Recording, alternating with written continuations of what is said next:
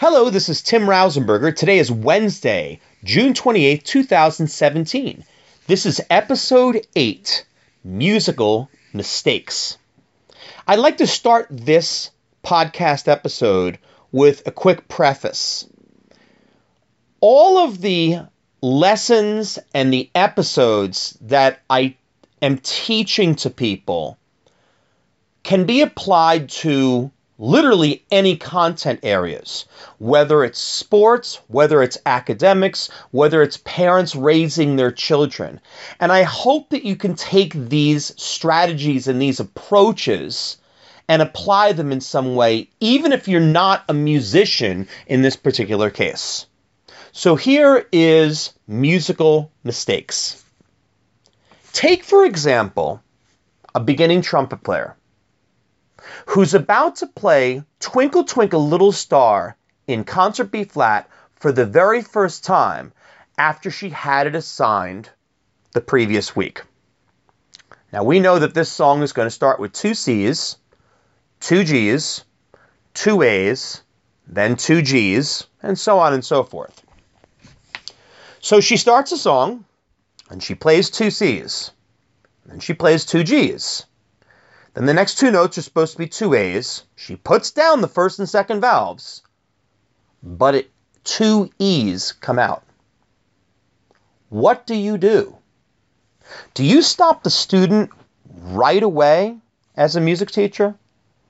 Do you allow the student to continue on and say nothing at all? Do you get angry because the notes were wrong? Do you get frustrated at either the student or yourself, or both? How do you react? This is the conundrum. And I firmly feel this situation is the very thing that separates the bad teachers from the good teachers from the great teachers. The bad teacher is constantly correcting without even giving the student a second to even process what she did wrong. Yes, you're going to have students out there who have a tough time. Could be very difficult for them.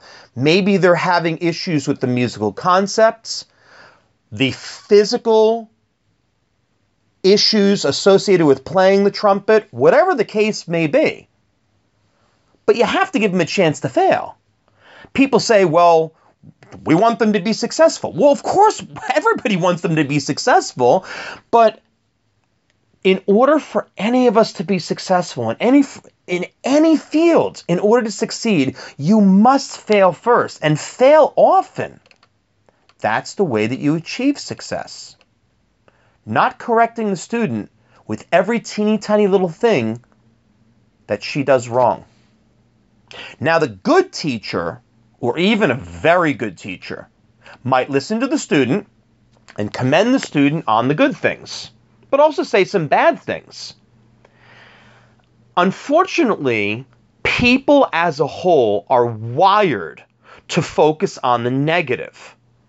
So even though the intent was good, and you clearly have demonstrated that you're a good teacher because you did mention the good things, she might forget all those good things that you said at the start because the last thing that she heard were the negative things. I shouldn't say negative, the bad things or the things that need to be corrected.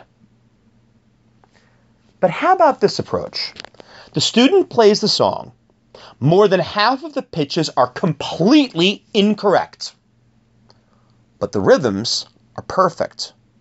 And all the fingerings are spot on. And there's this nice trumpet tone with clear tonguing. To me, I consider that a huge success. That's a change I made in my teaching several years ago. If a student is playing Twinkle Twinkle Little Star and she hits those E's, I do not make a huge deal about it. I'll certainly make sure she knows at some point that she missed those A's. It might be at that lesson or at the latest the very next week, but I'm not going to dwell on it. If it's still an issue after 3 or 4 weeks, we'll visit that situation if that happens. But by maintaining that positive approach in the early stages of a child's development on a musical instrument and showing appreciation for the fact that that kid went home, worked on her fingerings, hopefully her foot tapping, her note reading, her rhythms, you have to be happy with that. They're kids. Now, if the student didn't practice at all, that's a totally different situation, and that's something I'm going to discuss in a later episode. But when you're dealing with a student who did work very hard, it's so important that you don't find yourself correcting things to the point of, quite frankly, being annoying. I've seen advanced ensembles where the conductor is just an uncomfortable person to be around. Too demanding. Nothing is ever good enough. Rehearsals are constantly negative. And there's nothing wrong with being a stickler with certain types of things. Making sure the band starts and ends together. It's a pretty important concept. Obsessing over 3 or 4 measures or a transition or complex rhythms, okay. Yes, that does need to be done. But if you do that every single rehearsal, quite frankly, you become irritating. And when you keep on saying the same thing and you carry that over from your large groups, now into your small groups, now into one-on-one lessons, there has to be a change. There has to be differentiation with your concepts.